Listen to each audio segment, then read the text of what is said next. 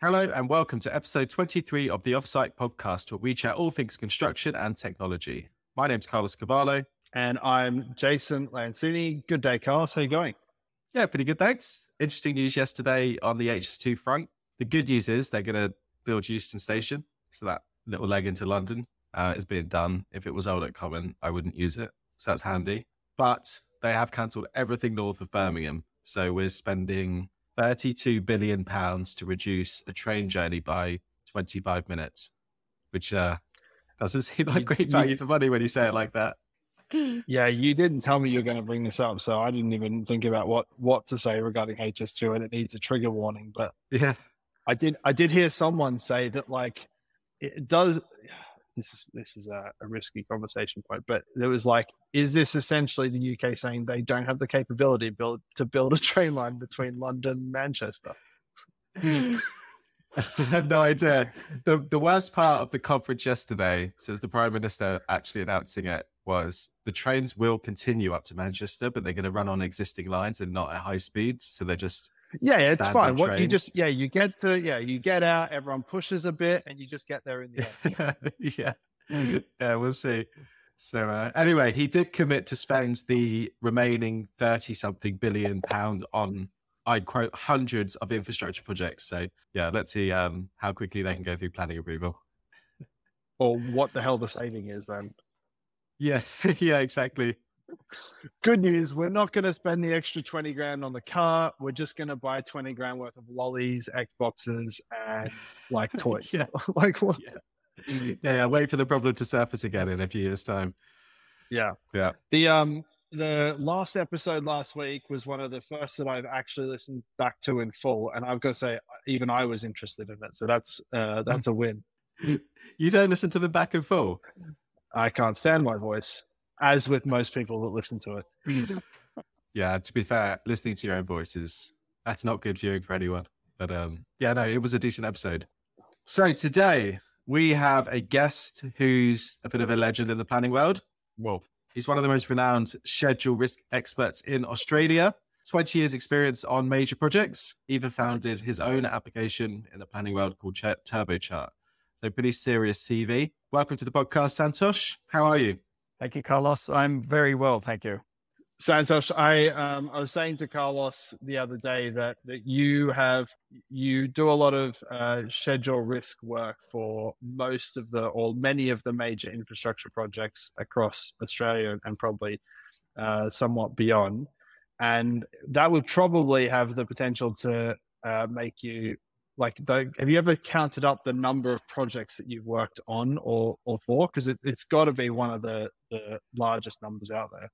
I've never actually put a figure against it. I've certainly tried to put some sort of representation of the type of projects I've been involved in and what stages. I've lost track. I mean, I've been doing schedule risk for well over a decade, and some of them have been very simple, basic. Here's a schedule, run an analysis, and we're not telling you anything else, which is a bit pointless, right up to being very heavily involved. Been very heavily involved in a lot of infrastructure projects from that schedule risk perspective, I guess. Yeah. So you're it's very topical because you're almost like your own AI model. Trained on many projects.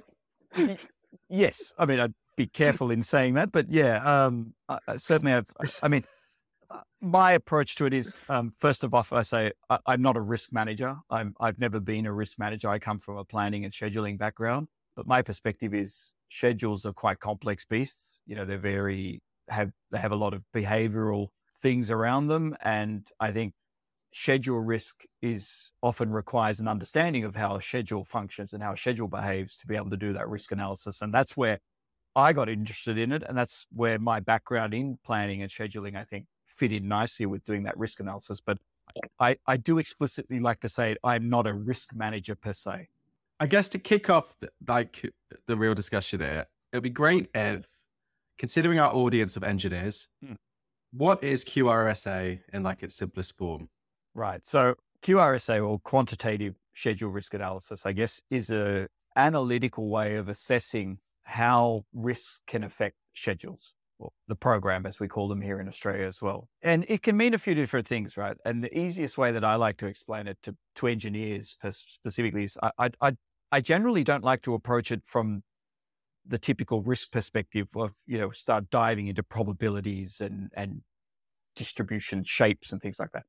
What I like to say to engineers is to say, just tell me how things could change from what you expect, right? And if you view risk as being how things can change, then that actually makes it quite a simple perspective, right? You say, while we're doing this, here are all the things that may happen that makes me think of, what can affect that thing that I'm doing. And if you just look at it simplistically like that, well, that is risk, right? That is risk in a way. Some risks are good, where productivity is achieved or exceeded, things go well, and you may do things faster and cheaper than you thought. And risks can also mean bad things, where negative outcomes, where you're saying it takes longer, it costs more money, you've hit some problems. But the good thing about explaining it that way to engineers is engineers are already doing that. I always like to say engineers, if there's one thing engineers are very good at, it's planning. And that's, not planning as a role, but planning as in the actual function of thinking about what we're doing. And engineers are very good at also thinking, well, what if this happens? What if that happens? What else could happen? It's already in their heads, really. And I guess the job of the schedule risk analyst or the risk analyst in that case is actually to tease that information out and formalize it a little bit more. That's the approach that I like to take, is to say, the smarts and the knowledge is not in me. I'm not the person that's going to be able to tell you how to do your job well. Yeah. It's like playing out scenarios, right? Which the engineers are good at. I might sound like an idiot now. I've never heard someone talk about risks as good and bad. I've never heard of like a positive risk is like you go faster. Is that me being ignorant, or is that like quite a normal thing? No, I mean, I think the reason why most people think of risks is because they often hear it in the terms of risks and opportunities. People say, have you got an R and O register? Yeah. Right? So people say risks is often perceived as being a threat, and the other side of the equation is an opportunity. But if you look at the definitions of what risk is, like the ISO standards, what they say is risk is uncertainty, right? It's just saying uncertainty, things are unknown or variable, and that can mean good or bad, right? So in pure risk management term, we talk about threats and opportunities, or in some cases both. It can be either side of that equation. Yeah. So Santos, to also tie in the question about, Carlos's question about QSRA, we had been having these conversations over and over again with different teams or projects, both UK, Oz, New Zealand, about artificial intelligence, construction, how AI would have any impact on construction. A lot of the conversations then seem to shift towards schedule and schedule analysis. And we wanted to kind of explore, I guess, where that is, what it is, where it is, from the perspective of someone on the ground delivering a project. Is it something that actually is something I should be aware of today, and what can it do for me? So last week we spoke with Dev, the CEO of Nplan, as like a representative of a vendor of that type of technology. We asked questions around like, what can it do? What can't it do? And one of the areas that he talked about, and obviously that's where their product is around this process of QSRA. So Carlos's question around this schedule risk analysis and QSRA is directly linked to this being an area that some companies are saying that AI can make a difference. So with that in mind, I don't know if you have a general thought about that, and if you are, I guess, from someone on the ground, do you see, maybe if I push you for, are there elements of the process that you run in QSRA on projects that could be assisted conceptually by some form of artificial intelligence, do you reckon? I think there is definitely an opportunity for it. And, whilst I'm generally a little bit of a skeptic in AI, and not because of AI as in the technology and what it's capable of, but fundamentally from the data or the data that we use, the schedules that we use for that we use for this artificial intelligence is, I just think it's not ready, right? It's just not suitable for it, and we can elaborate on that in a moment. But when you think about what QSRA is, right? What we're doing with QSRA is we're saying, here's a schedule. It gets us from start to end. And it consists of activities, relationships, durations, all that business, right? All that fun stuff. And what we're applying is we're saying, what happens if those things change? Right. So typically what we do with, or what we used to do with QSRA is we used to take durations of activities and modify them. We'd say, it's not 10 days, it's 15 days. What does that do to the end date? Yep. And we can apply that up and down the schedule, and we use that as a quasi measure for risk, because we're saying, the risk is that those durations may change.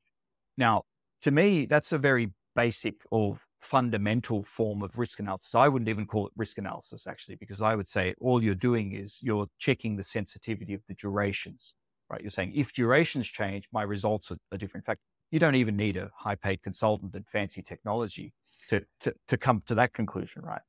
So where AI can fit into it is to say, if you have this huge pool of data and you find similarities in activities and projects, you could potentially tweak durations to understand what impact that had, right? And say, based on my pool of data, here's the average, or P80, as we say, 80% confident duration for that range of activities, and here's the result it's produced. The big problem with it that I see is that I would say, well, that's nice. I mean, that's interesting, but it's not very helpful, because the first thing is, and I put it to you in this position, if you said to an engineer who was responsible for a piece of work that said, your duration of 10 days is wrong, it should be 15 days. The first question they're going to say is, why? Right? Why? Mm-hmm. What is it that's going to make it take 15 rather than my 10 that I expect?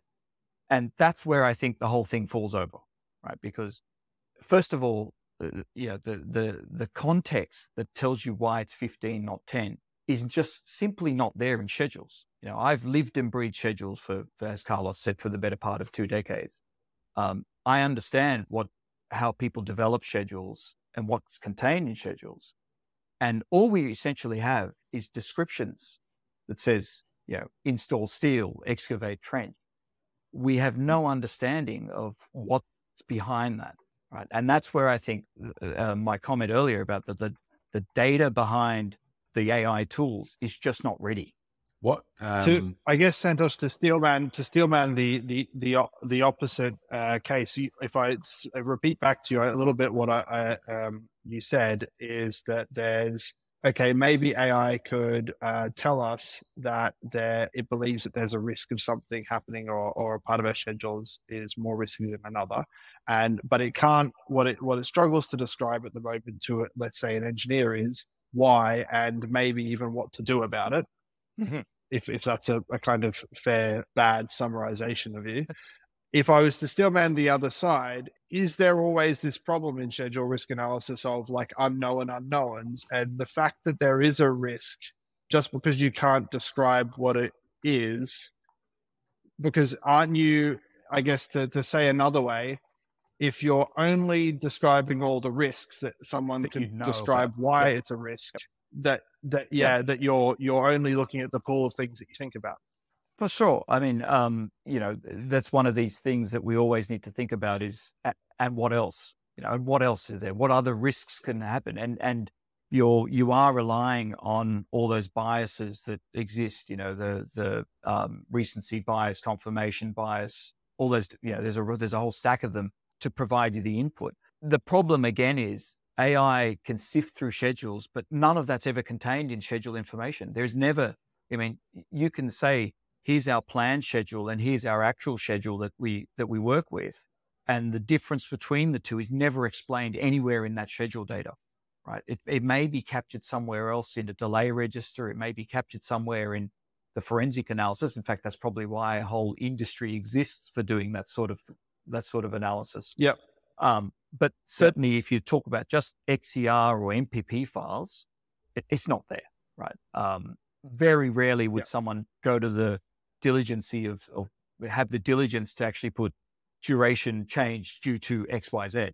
And that's the big concern. Now, where I think that sort of level of duration analysis does work really well is when you're using schedules at a very macro level. When you're, if you're looking at a very simplistic overall duration for a project, you're saying this piece of highway we plan on 36 months, but based on other information that we have, we know that similar projects are done as 28 to 40, etc.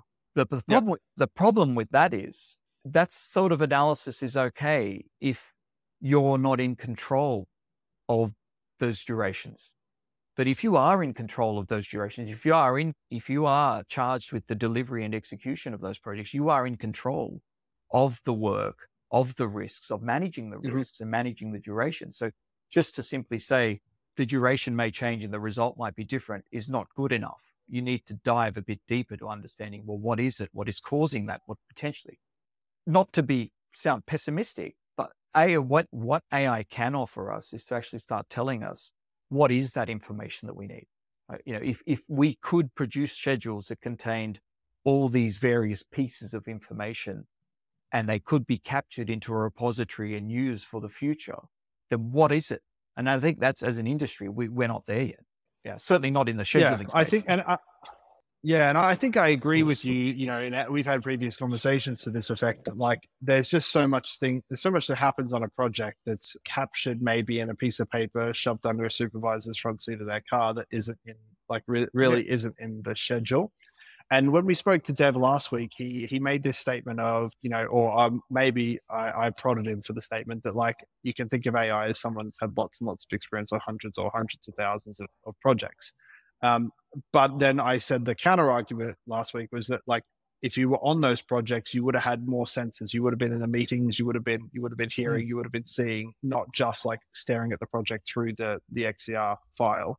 If you look at it through that lens, that, like, okay, maybe an AI has experienced 700,000 projects through the XCR file, it's kind of like they've experienced it but had, like, reduced set of sensors to experience those projects. Is there, like, a case for AI giving, to use another analogy, I'm just stacking analogies on analogies, but to use another analogy, like, if I wanted something beautifully written about me or about my company or about Carlos or something, I could go pay a very experienced writer to write something. It would be great. It'd be expensive. It would take some time. If I want something like average written, I can go ask a large language model. It writes something average. It'll cost me nothing and it will be done instantly. And maybe that's useful in lots of use cases, or maybe there's, like, a hybrid. Is there, like, a case that you can see for projects where maybe they get 80% or 70% of the value for 1/100th of the time or cost? So I think where this is kind of heading to is this sort of automated schedule generation. Where you're essentially saying, here's a model of what we're building, generate the schedule for me based on predefined steps, libraries that say, I was more thinking almost the opposite. If we stay in the, like, risk assessment world, there's, okay, we could have this periodic QSRA process with a team of people or one person or an expert or whatever. But maybe between then and the next time we do that, we're making all sorts of decisions about our schedule. And maybe we could use some sort of gut check of how we're affecting things. It's almost like having a taxonomy or a categorization of potential risks that may affect your project, right? So you're saying you're on a railway project, your potential risks are getting access to track, as the weather is, specialized equipment, commissioning engineers, all that typical kind of stuff. Now, you could very well generate that sort of high level categorization of potential risks. Where we'd have the design delays, you'd have approval delays, all that generic stuff. But my question would be, how practically useful is that? Because, if you're on your project, it's for someone to say design approvals are always a problem. Say, well, yes, we know that, right? But how is that going to affect my project specifically? And that's where you kind of need some information that essentially would say, based on all these parameters, your risks would look like this. Now, my question to you is, where is that knowledge coming from? It certainly isn't in schedules. That's the big problem that we have is, when you think about what schedules are, right? They're conceptual models. They're essentially just a model. You may have heard that expression, a map is not the territory, right? So a schedule is not a factual statement of what will happen and should never be treated that way. it is just a guide or if you want to be really really negative about it, you say it's a best guess, right? You need something that then says, right, to improve this schedule, you need to understand what are all the things that could vary. What are all the things that can happen that you don't expect? It would be fantastic to be able to pull something off a shelf, or in the digital world, you tap into a database that says, here are the typical type of risks on your type of projects based on your specific project, based on some parametric sort of values. Here's how those risks could manifest. And I think that would be a spectacularly useful product or a useful tool set to have. I just don't think schedules are the source of that information. Yeah, right. So so my optimistic view of Santos comes and helps us do a QSRA at this point on a project, and at the same time we run our little AI model to look at the risk, and that we consider that kind of like the baseline. We compare, okay, it says this much risk on the project. Santos has done like a real world human version of it, and then in 2 months' time, we try and make changes to the plan. And okay, the end date might have come in a week, but like it's saying risk has gone through the roof. Maybe we should tread carefully. That's kind of, you're saying like, that's lovely, Jason. But if you're just relying on the schedule data, you might as well just shake the magic 8 ball and say, I don't know what the normal things of the magic 8 ball said, but you get the idea. Yeah, absolutely. All signs point to yes. I mean, really, if all you're just saying is, let's adjust the durations and see where the answer is, it goes back to understanding why. Now, the beauty of the way QSRA has evolved is we are moving towards methods that are not just about just adjust durations. We always need to give an explanation as to why. Like, when you're saying your 10 days may grow to be 15 days, let's not just put that as schedule uncertainty. Let's actually give you a reason for why that happens, and we can trace back to all those reasons. Now, obviously, we still have that issue where we're saying, well, have we captured all the right reasons, and have we captured those risks with the right numbers, right? But that is a significant step forward compared to what we used to do a decade ago, where we would just put plus and minus values on durations. And certainly some industry bodies have moved into that, what we call a risk driver approach that says, based on your analysis, the driving risks are the following items, right? And we can do that now with the technology that we have. That's not AI in any way. Where I think you could use AI as a double check or a sanity check. But again, it goes back to my point where if you're presenting those results of an AI analysis to a team of people responsible for delivering the work, and they say AI is telling us that you should allow an extra 3 months, their first question is going to be, why? Yeah. And they will want to know why, because they're the ones responsible for doing everything they can to not extend that project by 3 months. Right. So yeah, if you're asking me to allow 3 months for unknown reasons, I might as well run the gauntlet and see if it is going to take 3 months. Yeah, I'll save you a lot of time and effort and just do the typical 12.5% contingency factor. And there's a number of, even the way that I see even schedule analysis, and this is not something new to AI. This has even happened. This has been happening for the last decade or so, ever since someone looked at an XCR file and said, there's thousands and hundreds and thousands of rows of data here that we can suck into these wonderful tools to pull out all this information.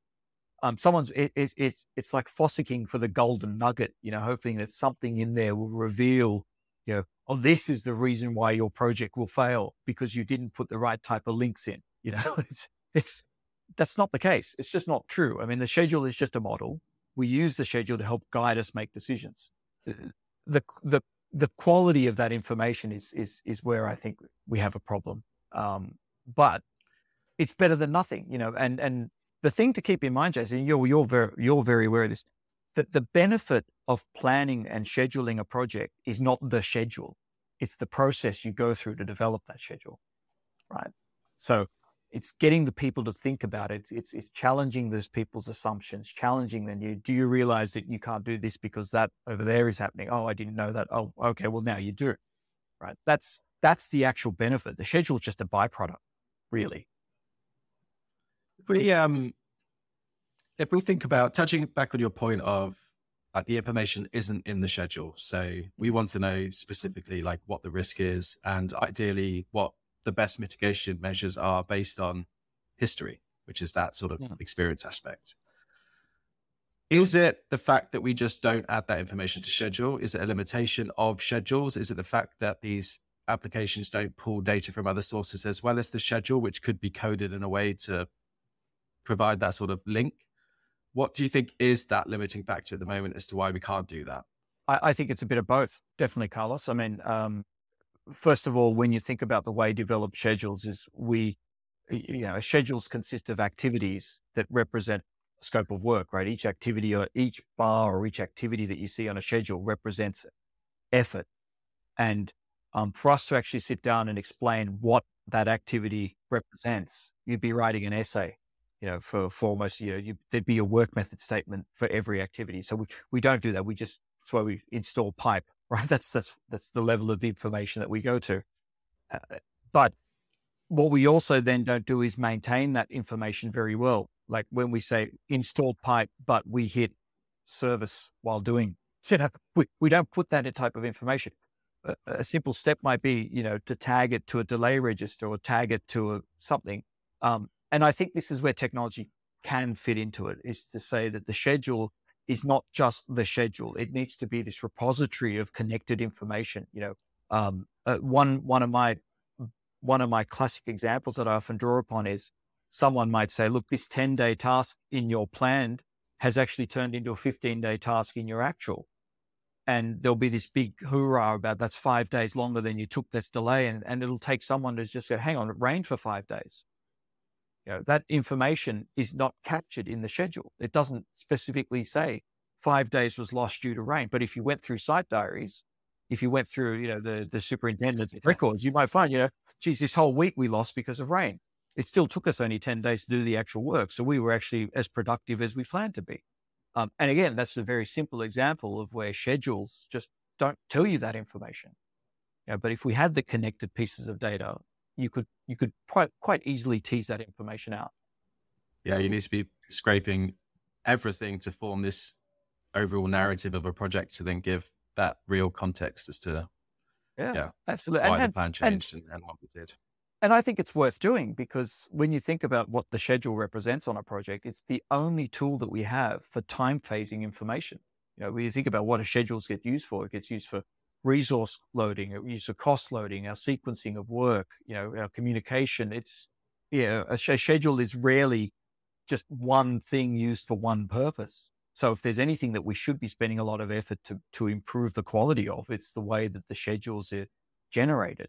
But that takes me to another angle, which I put on all this, which is, and I touched upon it earlier, that the value in the schedule is not the schedule itself, but the process that it generates, the thinking and the communication that it generates. And so to me, I mean, you guys may have heard of things like the DCMA 14-point checklist.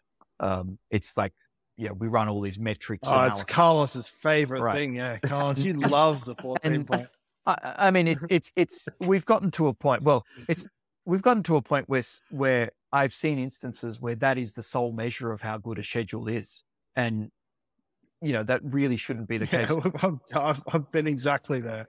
Yeah, and it's like it's one of these no lags. Your project will fail because you have 10 activities with high float.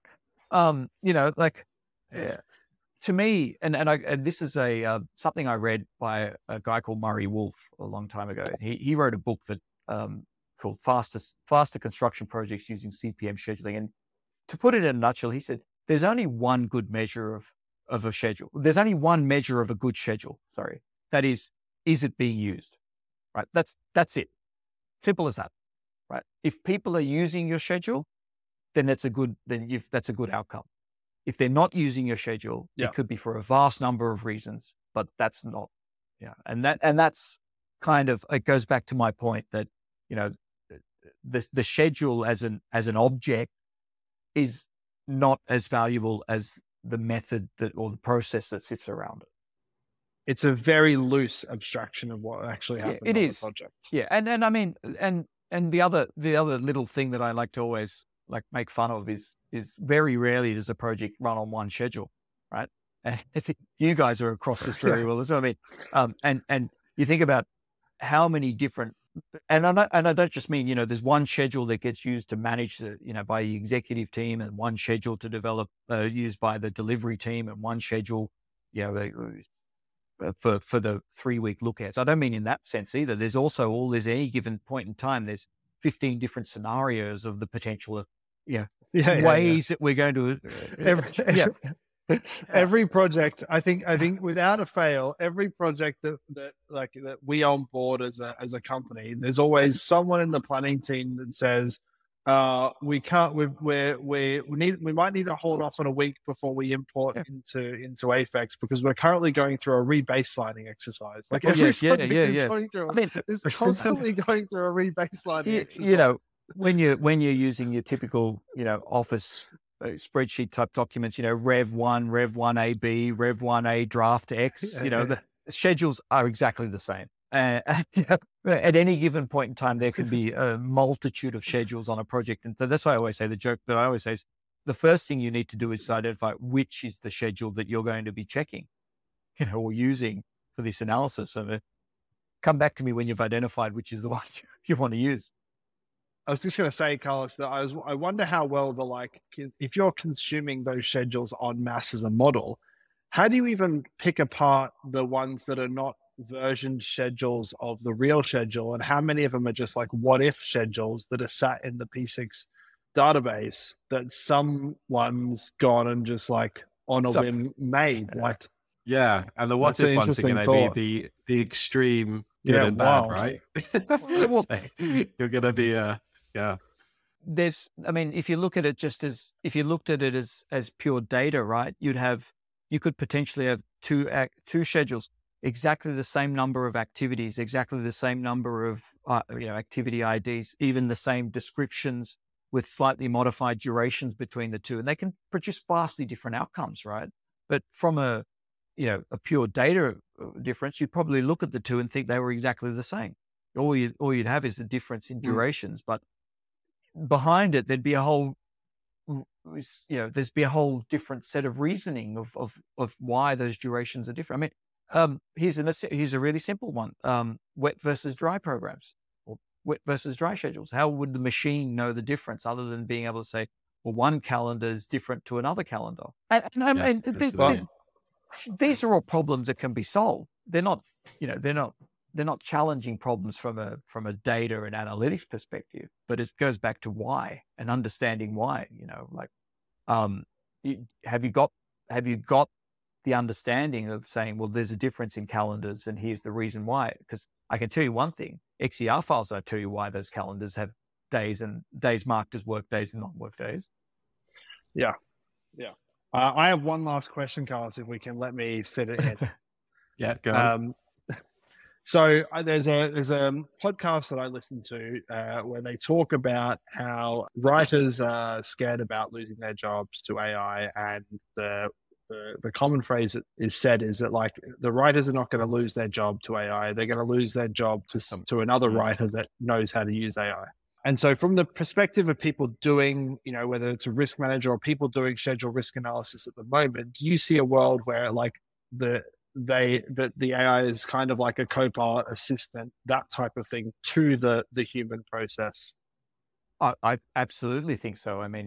We're doing it already in a way in lots of other aspects of our day-to-day jobs. There's so many ways that AI can be used to do things quicker and easier than already. Maybe not in the sense of generating schedules and cost estimates and all of that yet, but it will get there. The biggest fear I have with AI is not AI itself, but what it's going to do in terms of gaining that experience. We're saying, AI will do all the grunt work and the easy work for you so you can focus on the value adding work. But, and I think I've posted something about this previously where I've said, but doing that grunt work and those menial tasks is how I believe I actually gain that experience to understand what's right and what's wrong. And if you're going to take that away from someone, they can't instantly become graduates with 20 years experience. What happens in 10 years time? Yeah, you go from an experienced person that's being assisted by AI to someone that is basically just like beholden to it. Yeah. What does the God box say? And the thing is, we're assuming that the AI will be able to give the right answers, and the biggest risk we've seen certainly with things like ChatGPT at the moment is how confidently incorrect they can be. And if you're not experienced enough to understand that it's confidently incorrect, you'll just look at the confidence and say, well, that must be the case. Confidently incorrect is my nickname internally, Santosh. So that's a good spot to end it on. Yeah, absolutely. I think that is time. Santosh, thank you very much for coming on. I appreciate your time. And thank you very much, everyone, for listening.